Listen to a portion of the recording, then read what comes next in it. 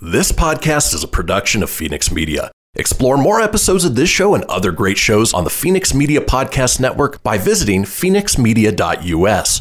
The views expressed do not necessarily represent those of the company or its advertisers and may contain language that's unsuitable for younger listeners.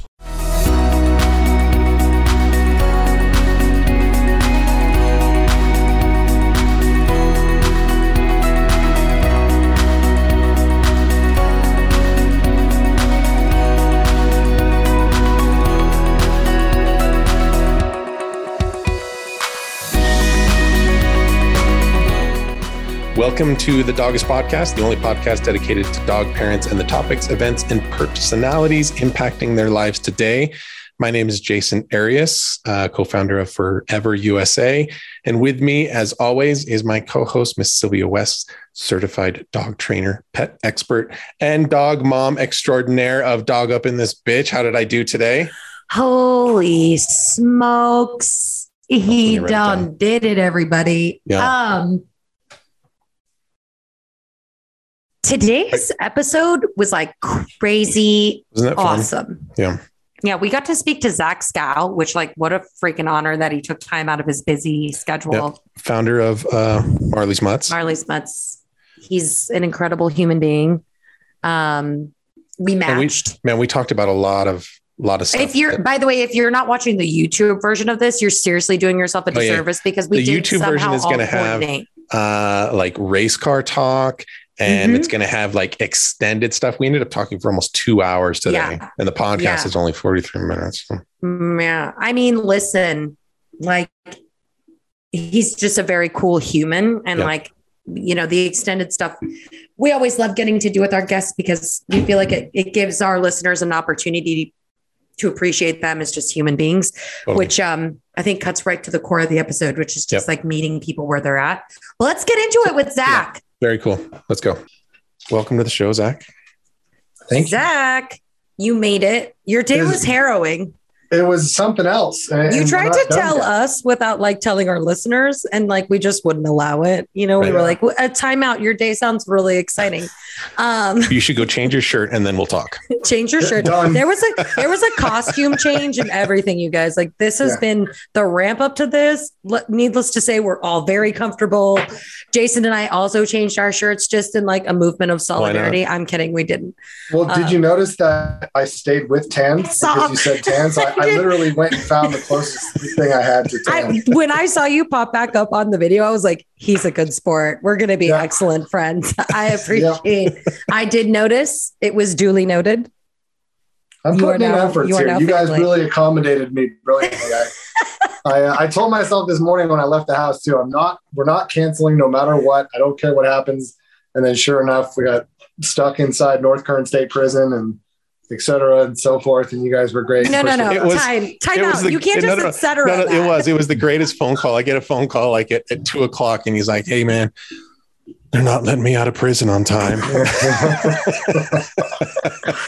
So let me jump right in there. Yes, summarize that. Yes. So it's a super exciting day for us. This is probably the most exciting spiritual day for me in close to 2 years. Our Positive Change Inmate Canine Training Program, which is a program of Marley's Mutts, is one of it's like my spiritual lifeblood. I feed so much of my spirituality, my purpose, so much of it is plugged into this program. And today we were welcomed back inside North Kern State Prison, which is a really big deal. It's one of the seminal locations of our Positive Change program. But we've been running it on the outside. We've been running it at the fence during all of COVID because prisons are off limit. So we were finally welcomed back in. We had interviews today. So today we interviewed 37 inmates on the high security yard at North Kern State Prison to join our program, to join 20 or close to 20 student inmates who are already enrolled. You know, so many of our guys got out of prison or moved to lower security facilities during the off season, during COVID. So it was a whole bunch of new guys, and it's just really thrilling to be a part of because I'm there with, one of my best friends, Robert Villaneda, who's our lead trainer. He's a former Marine, an incredible guy who I seek to emulate in many ways. And he's a Hispanic male, Marine Corps veteran. And to see him get to go into prison and run our program the way he does and encourage other men of his background, he's raised with 12 brothers and sisters in a Catholic household and with all the shame and the rest of it that goes with that. So to get to see him become such an incredible leader inside of prison and to lead these men to discovering themselves emotionally, to disseminate to just create a landscape where being emotional is welcome and is appreciated and is accepted. And it's so difficult to do in a prison setting and especially to do it while maintaining, what they understand to be kind of necessary male elements. So to kind of maintain your dignity as a male, but still be able to be very highly emotionally in tune and emotionally expressive. And so we always talk about prison, whenever we leave the Positive Change Program, it's like you're arriving at Disneyland. That's the only way I know how to explain the feeling. It's exhilarating. You're so plugged into your purpose and I don't know. It's beautifully magical. So yeah, today we were there 2 hours later than we had wanted to be. We had to process some paperwork and get our IDs handled and all these different things. So we got kept a little longer than we had hoped, and you guys pushed it back so we could make the podcast happen. But greatly, greatly appreciate it. So the other things that I would love to jump into that we've been talking about is just Afghanistan. Is trying to help a couple of different rescues, Nozad and Kabul Animal Rescue, who are essentially stuck in Kabul. And so I definitely want to get to this. Like, I definitely want to talk about that because that sounds really exciting. But for the people, like, we have a lot of listeners that probably don't know about the Positive Change Program. Mm-hmm. So in just a couple minutes, do you think that you can break down what that is, how that works, just so that people understand? Because I've had a little bit of exposure to it and hearing you talk about and the impact that it's made on you and in the prison systems and all, but until you understand kind of everything, the pre-story a little bit. Yeah. So Positive Change is a comprehensive inmate canine training program that we operate in currently 6 state prisons, California state prisons, and 1 girls juvenile facility. And the crux, the kind of core of that program is a 14-week long live-in rescue dog, rescue people program, kind of a mutual rescue exchange whereby dogs go from high kill animal shelters in California to our ranch for a decompression period and evaluation, and then to prison. So they live in prison for 3 months. There aren't many programs like ours. There are a few, like Pause for Life is an incredible program. A lot of them, the prison programs focus on puppy raising. Ours does not. The whole purpose of our program is to create wellness through the human-animal bond, but to create hope and opportunity for incarcerated people and pets. The whole point is to create new opportunities for these abandoned, given up on animals who may feel a variety of different ways, and to also give hope and opportunity to these abandoned human beings, human beings who have been essentially sequestered away from society, locked up from hope, opportunity, love, emotion, feeling, separated from all of those very human things. And that void is filled with violence, racism, segregation, hopelessness, drugs, alcohol, all of these chaotic, terrible variables that greet you when you walk into prison. So the Positive Change Program really ends up being like an antidote to a lot of the negativity and cyclical nonsense that is rampant, that is just culturally worn into the prison system. Okay, I want to take a quick break right here. I'm going to take a quick break. Yeah. Time out.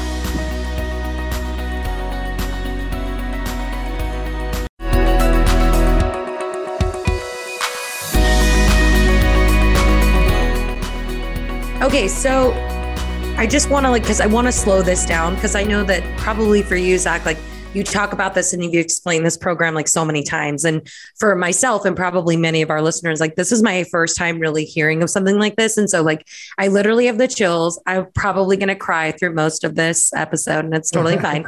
It's very normal. Spoiler alert. Totally. I cry a lot. But what I'm really hearing and what I'm finding like extremely compassionate about this program is that there's like the parallels of like, you know, this idea, because here we talk about animal welfare a lot, and we're really into the human animal bond and like what that creates. And we know how much rescue dogs can be a hero for us. And so this is like legitimately you're taking that sentiment and then just like amplifying it and being like, oh, you think they can save regular people? Like watch them totally change prisoners, which I mean, you know, I think not going too far into like politics, but the prison system is just so far beyond broken in, you know, there is no opportunity for rehabilitation for most of our inmates in this country. It's very sad. So you're literally like rehabilitating dogs and people at the same time. Correct? Yeah. Wow. To give you a vision of what our program looks like, we are on the high security yard at North Kern State Prison. It's a very large prison. This is where we work today. It's like this at all of the facilities we work on. You walk into you go through a variety of different gates and you approach the yard. The yard is essentially a track. It's a large track with some sports activity enrichment areas. The entire yard is as intimidating as you would assume. It's several hundred, if not 1,000 inmates, all broken up into race. So, you know, whites, blacks, Southerners, Northerners, others, everybody's just rigidly separated. And the vibe is intense. You know, as soon as you lay foot on that yard, all eyes are on you. And you gaze across this yard, all of these, you know, shirtless, tattooed, intense individuals are kind of milling about. And you see this enormous 2-story high positive change silhouette painting that says North Kern State Prison, positive change. And it's painted on the side of the dorm. And it's this beacon of light emanating from this extremely dark place. And, we walk across that yard and, we'll walk past areas that are strictly segregated. So people won't be able to follow us depending on what race they're a part of into different areas. But when we're bringing dogs in, like next Tuesday, we'll be bringing dogs in, and to watch the reactions from people, many of whom haven't seen a dog in 20 years, have not seen a dog in 20 years. Like, we forget about that. We understand incarceration, but we forget that a dog represents unconditional love. A dog represents acceptance. A dog represents a safe place. A dog represents understanding, like reciprocity. And it happens instantaneously. It just occurs. They don't even have to have much of an interaction. It's like prison restricts your ability to be emotional because it's not safe to be emotional. It's not safe. Our program makes it safe. Our program I feel like probably most of the people you're working with didn't have the clearance to be emotionally free even before they arrived there. Yeah. So that was probably a disadvantage to them and a huge contributing factor to them even arriving at the state that they're in.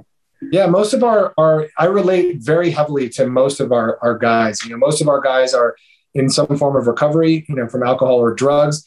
Most of our guys were incarcerated at young ages. So most of them spent time in CY, California Youth Authority, various juvenile detention centers. So they are products of the system 100%. And that maturity, that emotional maturity has been stifled, and they've never had a place where they can cultivate that. And what we do in the program is cultivate emotional honesty by making it imperative.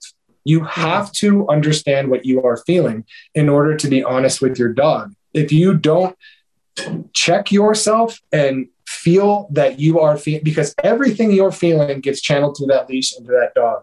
Your dog will see right through whatever bullshit facade you're trying to portray. They will see right through you.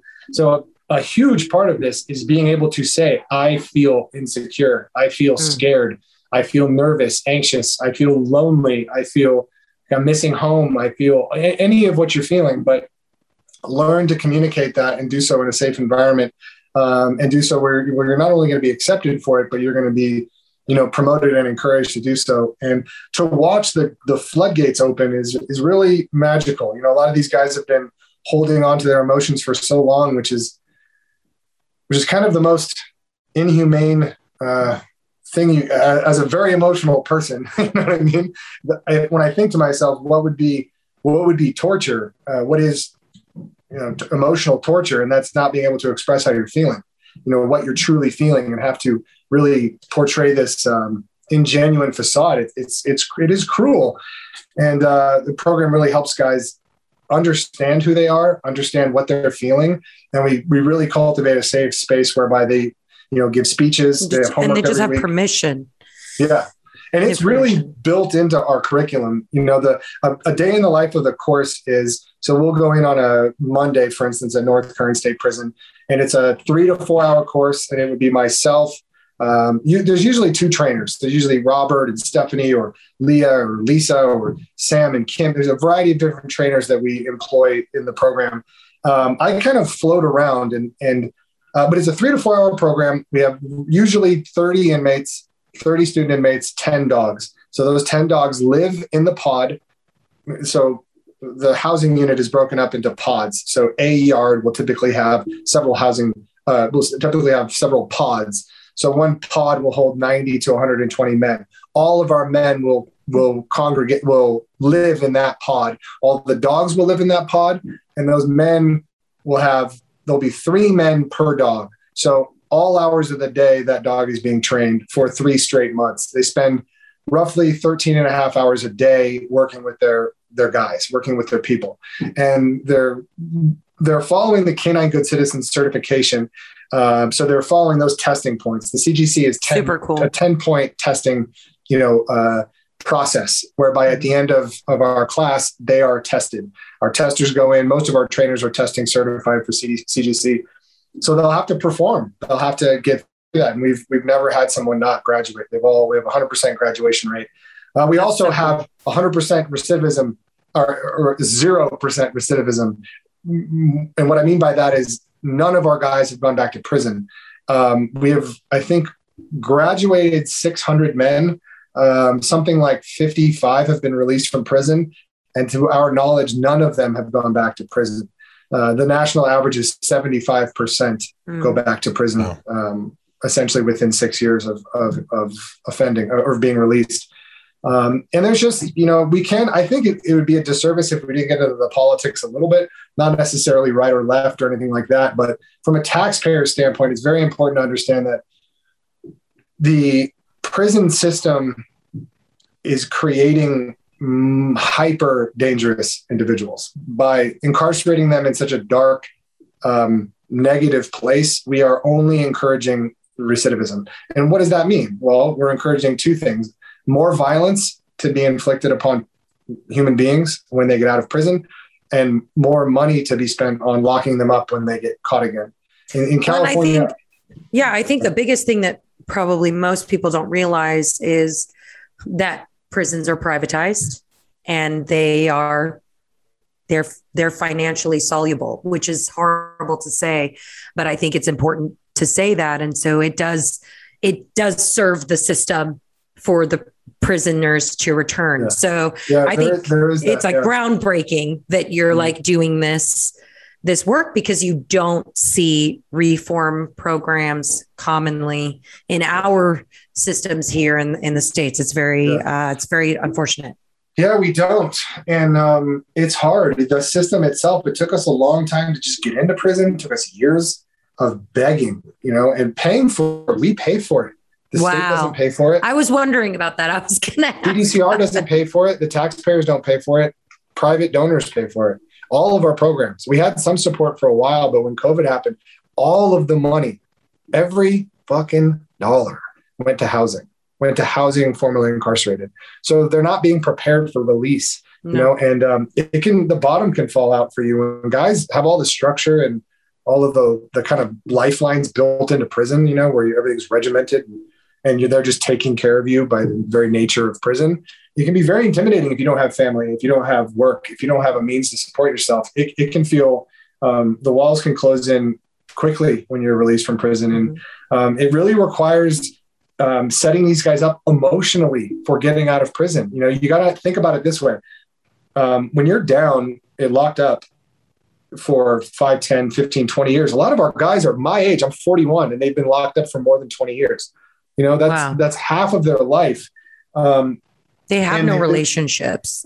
They have no skills at only negativity. Building relationships. Someone like yourself, right? They've never interacted with a female in the last 20 years in a really like a normal, friendly, hey, how was your day? How are you? Hi, nice to meet you. I'm Zach. You know, it's never that. It's always someone who's in a position of authority over them. So can you imagine not having seen a female in 20 years and then just being out on the streets, not having interacted with someone? Like how awkward some of those interactions can be. And I think we just have lost a tremendous amount of empathy for what it means to make a mistake. Even if you're a young kid, most of these guys were kids, and to not have a way to redeem yourself, not have a way in this society to say, look, that's not me. Please forgive me. You know, there really isn't much of a way, but there sure as shit is a way through positive change. Yes. There is no better, even my dad was somebody who wasn't sold on this when we first presented it, didn't really like the idea of his son going into maximum security prisons and maybe why are you working with those guys instead of working with maybe other people that might deserve it more, And then he started, listening to me and when I would come out of prison and how I would be feeling and how jazzed and how, and just all the change and the positivity and the potential, just the endless potential that exists within our prison systems. These guys have just never been believed in. Never been. They've just, and same with these dogs, they have a tendency to believe their own stories, which is, I'm just an addict who's been locked up for 20 years. I'm just this, I'm just that. And what's also exciting about that is the pet industry is $100 billion industry. Yes. It is enormous. Here in the States. Yeah. Uh-huh. Yeah. $100 billion. Yeah. And what incarcerated people have always needed is an economy that believed in them. Yes. Yeah. An economy that didn't segregate them or didn't prejudge them. And through the lens of rescue dogs, people will just drop their guard. Whatever natural guard we have up about formerly incarcerated, you put a rescue dog in front of them and we forget about it. We get right back to the heart. We get right back to empathy. Dogs just facilitate the more humane reactions, the more like righteous reactions in people. They help us to see the truth. Whereas we're so polarized naturally. It's so black and white, left and right, all the rest of it. And dogs really help people to see the potential in these guys and girls. And to see so many of our guys get out of prison and find employment. I mean, this is a dog. You guys know the dog world pretty well. There aren't a lot of black and brown people in the work that we do, much less male, much less. I was just going to say, black and brown men. Yeah. And the majority of our graduates are black and brown men who have found employment in this, who are not only found employment, but many of them are small business owners. Many of them are employing other graduates. I mean, we have one of our guys who's doing an amazing job. I just marvel at his success and who he is as a person. And he's trying to support another one of our guys. And there's just a lot of guys helping guys. They're really succeeding out in this world. They're owning businesses and they're taxpayers. They're small business owners. And there's just an absolute ton of potential in these individuals because they have experienced the darkness, because they have experienced a wide spectrum of emotional pain, suffering, all of it. They have just a wealth of experience, etc. And if you can get through being down, if you can get through a 20-year bid and get out of prison with a decent attitude, I mean, good God, you're a special person, because prison tries to take it all away from you. And they emerge with their humanity still intact and still focused on, they just blow me away, man. I am more impressed, and I've been healed personally by these individuals more than almost, people I've known since I was in grade school. There's just a very special bond that we have. Okay. On that note, we're going to take a quick break and we'll be right back.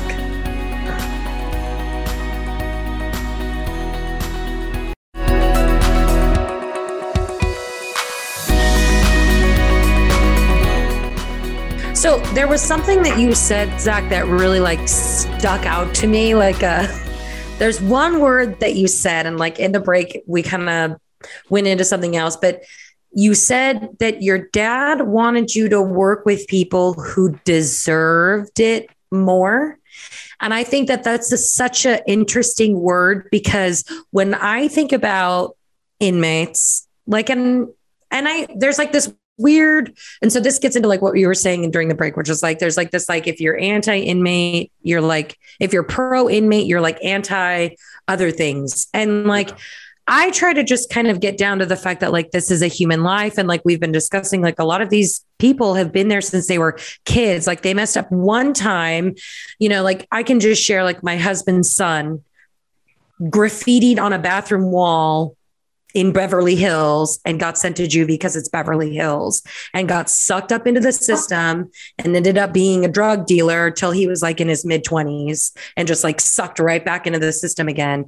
He's like totally clean and like happy now. But like, this is a thing that happens because when he was 14, he tagged a bathroom wall. Like, how is that not someone who's deserving of like a reformation or a second chance? Yeah. So that's my bias, but I understand where like a lot of people don't think that way. Like they're like, oh my God, they're all murderers and rapists. And that's not really true. So why are these people like not deserving of an opportunity to be shown love, compassion, empathy, and an opportunity so that when they get out, they can do something with their lives that isn't going to land them back in prison, which is the whole idea of rescue dogs, right? And I know, Jason, like the Forever brand is all about this idea of not getting stuck on that story. Like, oh, Fluffy was beaten and his eye is now missing, but like, he's such a good boy. It's more like, this is an incredible dog with a lot of love to give. And I think what your program is doing is like helping us look at humans in that way, which I think is the most compassionate thing that we all 100%. Need to do. There's a couple famous quotes that I meld together. One of them is essentially, you can judge a nation based on how they treat their incarcerated.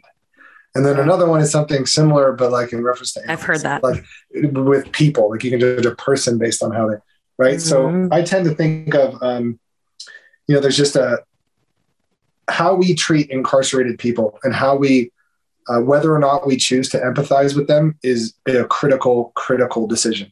And for a long time, since really forever, but certainly in the mid 90s during the big, war on drugs and this big kind of law and order epidemic, if you will, where the mass incarceration was essentially created in the mid 90s. We have lost our empathy. We have lost our empathy with people who have never, in many cases, never had a chance. It's not that they messed up and we ought to forgive them. It's that they never had a chance. And they've been victims of so much pain and trauma. I mean, I know, hundreds of inmates and their stories intimately, and, communicate with a variety of guys. And we have breakout sessions in prison to unpack these things. And many of them have lived existences that you just cannot fathom. Mm-hmm. And to not allow ourselves to have empathy for people who have committed crimes, or allow ourselves to have empathy for these situations, is just wrong. We've just been taught for a long time that we keep the bad people over here. We separate ourselves from the bad people. And after all, they're tattooed and dressed in blue and they're in prison, which must mean that they're bad. So we don't want anything to do with them. We don't want any resources for them. We don't want to, we're going to not provide anything for them. And the opposite should be true. We should be looking at each of these souls. There's 10 million children directly connected to incarcerated parents right now in America. 10 million. Just pause on that for a minute. What did those kids do wrong? Their parents are locked up. What do you think that's going to do to their life? You know what the chances of that an incarcerated child will go to a child of an incarcerated person will go to prison? 80%. You essentially quadruple their chances of going to prison by locking up their parents. So we got to have empathy for these things, and we got to unpack these things instead of being so reactive. We just want to be reactive. And, prison has been used as a political football to one degree or another, where it's like, if you believe in redemption, you're one end of the spectrum. And if you believe in like crime and punishment, then you're on the other end. And it's just incorrect.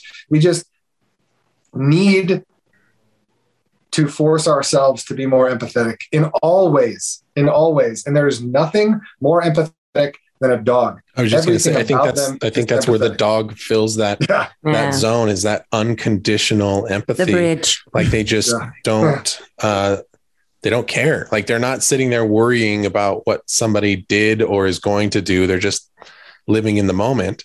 And you had mentioned it a little bit earlier, Zach, on when you bring a dog into the relationship, like, for example, my dad used to actually not do business with people that didn't like, because his dogs would go to the shop with him all the time.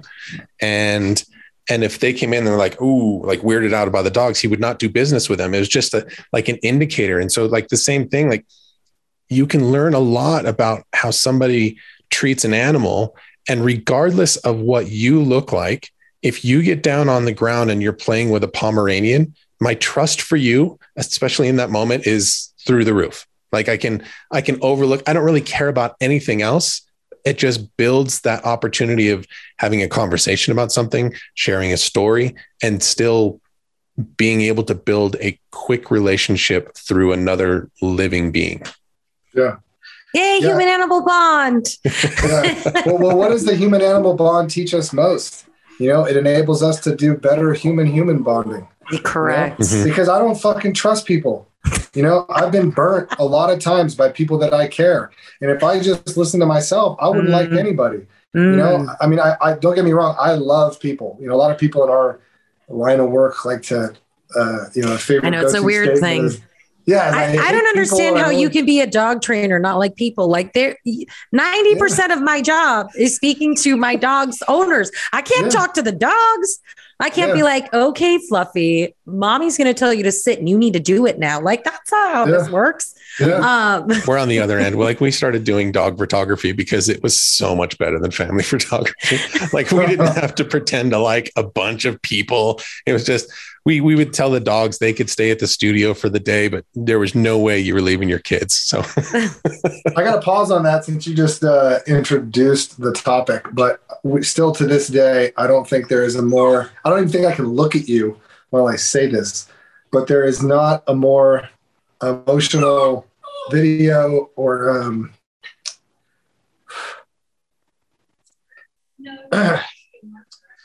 the pictures you guys took of our family were incredible. And, you know, our dog passed about a year after you guys took those pictures. And, my wife and I we still look at those pictures regularly. And they're so special. That was just our girl. That was our very special girl, and she died in front of our daughter. And it was awful, but I have these pictures of her with my daughter that you guys took and with our whole family. And during COVID, my father-in-law got sick, really sick a couple of times. And the whole gang is in those pictures. And I can't tell you how many times I looked at those images. I have them in this little folder on my phone. I stare at them all the time. And I'll never be able to thank you enough for that, man. We are absolutely honored. And Christy will love hearing that message as well. So thank you. It was remarkable. It's more remarkable because I'll never forget Christy's style. I'm going, is this for real? Like she was just, what is happening? This is the most unconventional photo shoot I've ever been in. What is happening right now? And I remember you looked over me at one point and you were like, trust the process or something like that. And I was like, all right, dude. All right. I get it. And then the pictures. Yeah. Christy has a way. I was sobbing in our shoot. She's like, just tell me about them. I'm like, why do I feel this way right now? I couldn't believe it, man. I mean, some of those of what you guys captured, it was remarkable. There's such powerful moments. So I want to, because I know it's something that's really important to you. So I want to make sure that we blow it on us anymore. You're just going to take it. I know. I just want to make sure that we get. Oh my goodness. Well, it's very much appreciated, Zach. Very, very, very much. Yeah. Okay. There's Miss Cora. Oh, hello, baby. Oh, Rose. Oh, is it precious? There's a whole gaggle of dogs in here. They've just, yeah. I'm sure you can hear them itching and the table every once in a while is like, yeah. Okay. So let's really, we've got just like 1 minute before the break, but I just want to like quickly get a little summary on like what's going on in Afghanistan. And then I want to talk about what happened to you today, but why don't you let everybody know like what's going on over there? I mean, obviously probably a lot of people are invested on the human side. So like enlighten us a little bit on the animal side. Sure. There's specifically two organizations in Afghanistan that are really wonderful and that are stuck in Kabul. One of them is Kabul Animal Rescue. The other is Nowzad, which was founded by this gentleman, Penn Farthing. He's a United Kingdom Marine. He was a UK Marine, fought in Iraq and Afghanistan, was in the military for 22 years, started that organization in country in Kabul to save lives. And when the US started to pull out and the Taliban took over Kabul, they became stranded. 71 employees of Penn and something similar for Kabul Animal Rescue. So they are stranded in Kabul, both of these organizations, all of their animals, each have a lot of animals, 200, near 200 for Nowzad and I think like 100 for KAR. And we're just trying to do our best to figure out how to help get them out of the country. There is options for human beings, but no options for dogs. There are options for Westerners, but no options for their Afghani counterparts. And they don't want to leave their staff. They don't want to leave their veterinarians. They don't want to leave their kennel staff. They don't want to leave the people that they know are in danger when America fully pulls out on the 30th and the Taliban takes over. They're just not safe. But having professionals leave the country, the Taliban doesn't want professionals to leave. People, doctors, veterinarians, those who would help rebuild the country. They don't want them. They're resources to them. And they're not safe. And it's heartbreaking. I just can't help but think of myself as being him or her, the founders of these organizations. And I just feel helpless. We've all just felt helpless. There's this, thousands and thousands of us that have been following these stories online and trying to contact our local politicians and people overseas and our local military attaches and everybody we can. And, we had yesterday, they were on their way out. They had an aircraft. They raised $250,000 to get out of Afghanistan, but they can't get their call sign, which is their permission to land at the airport in Kabul. So today, all we've been trying to do is find the proper authorities to reach who can assign them a call sign to get them the authority to land at the airport. Still don't know. Hold on. We got to take a quick break. I want to get more into what's going on today because that's what you were like rushing in from. But let's take a quick break.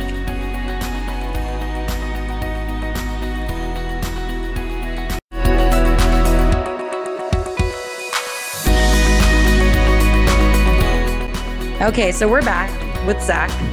So you were flustering in. So you told us that you like 11 p.m. last night. You got some news. So what's going on? What's really interesting is our friends from SPCA International are visiting. So they came down. The border in Canada finally opened up. So they came down to shadow the Positive Change program today, which is incredible. Cool. And Lori, we love Lori. She's the best. She's amazing. She'll be here in like 5 minutes. Oh, you have to bring her in and have her say hi. Bring her in. Yeah. Totally. We love Lori. So, I was going to ask you about SPCA. She's connected to everybody in all over the world. And I've been on her behalf or with her all over the globe, working with dog stuff. And so having her be able to reach Penn and reach Kabul Animal Rescue is really important because I don't have a point of contact there. And their email and their Instagram messages, like you can imagine, are just thousands flooded. Of messages. And we had all these really interesting developments take place where folks reached out from a variety of different political offices today with some real hard intelligence that's helpful. Some of our folks who work out at Edwards Air Force Base, which is right near here, really kicked into gear. So I have a buddy who's an officer out there, and I could not believe some of the messages he's been sending me today where top brass is coalescing to talk about trying to make things happen.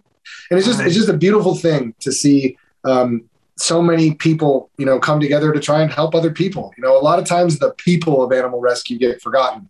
We are just here to sacrifice our lives and our time and our sanity and our, all the rest of it Capital on the all caps on the sanity. Yes. So to see them, to see so many people coming together and so many people messaging, and I really can't take any credit. All I'm doing is posting things on social media, and folks are sending me, information, which hopefully will be helpful. And we'll find out from Lori, later today if she's able to make contact and if any of this stuff will work. But the next 48 hours are critical. If they're not out by or have a exit plan by the 30th, this is going to get ugly quick. No pressure. Yeah.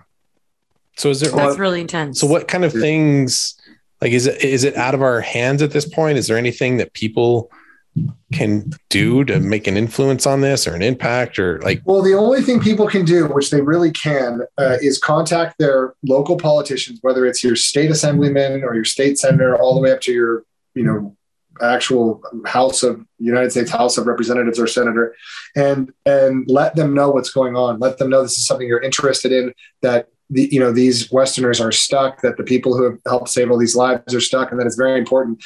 We're up against two big problems. One is people who don't have Western passports needing rescue. So those human beings needing a place to go.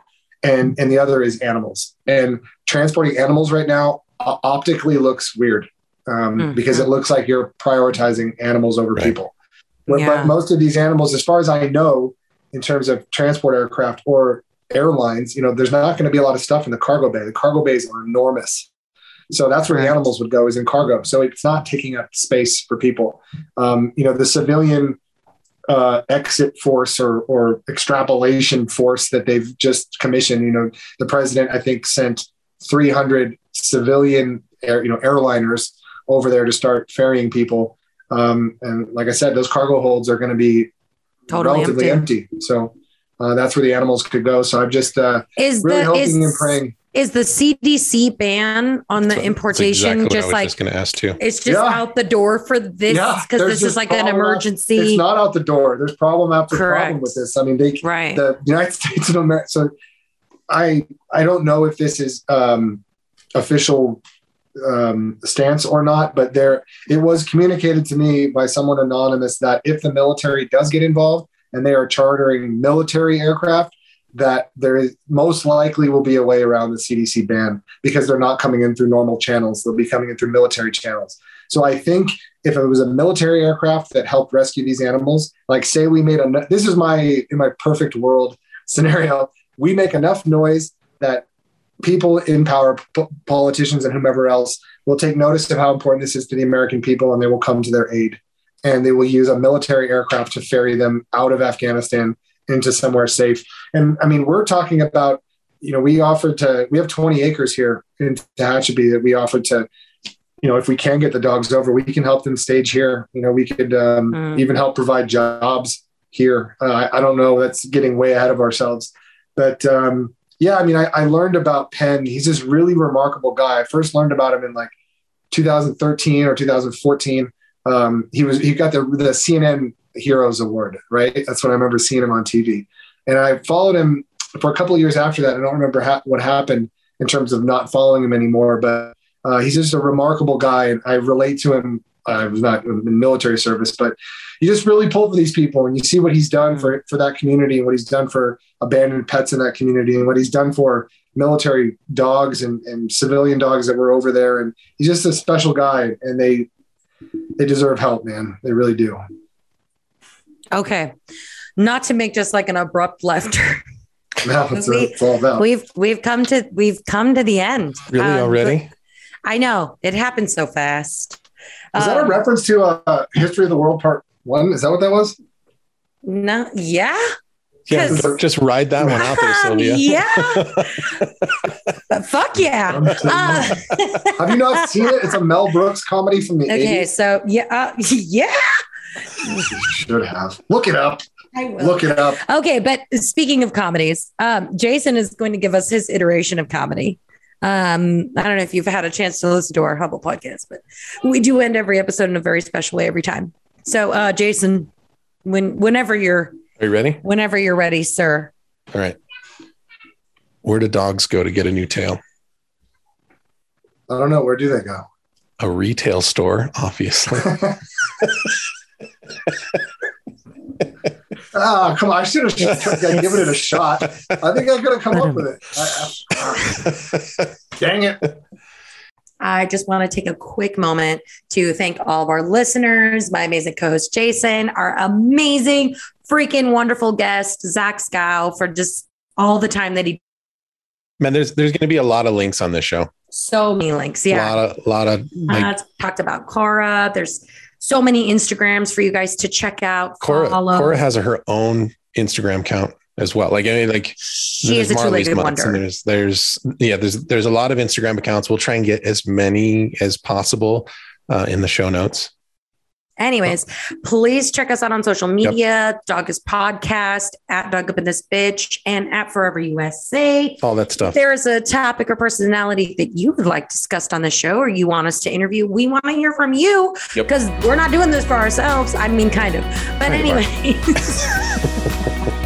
until next time, you guys. Awesome. See you later.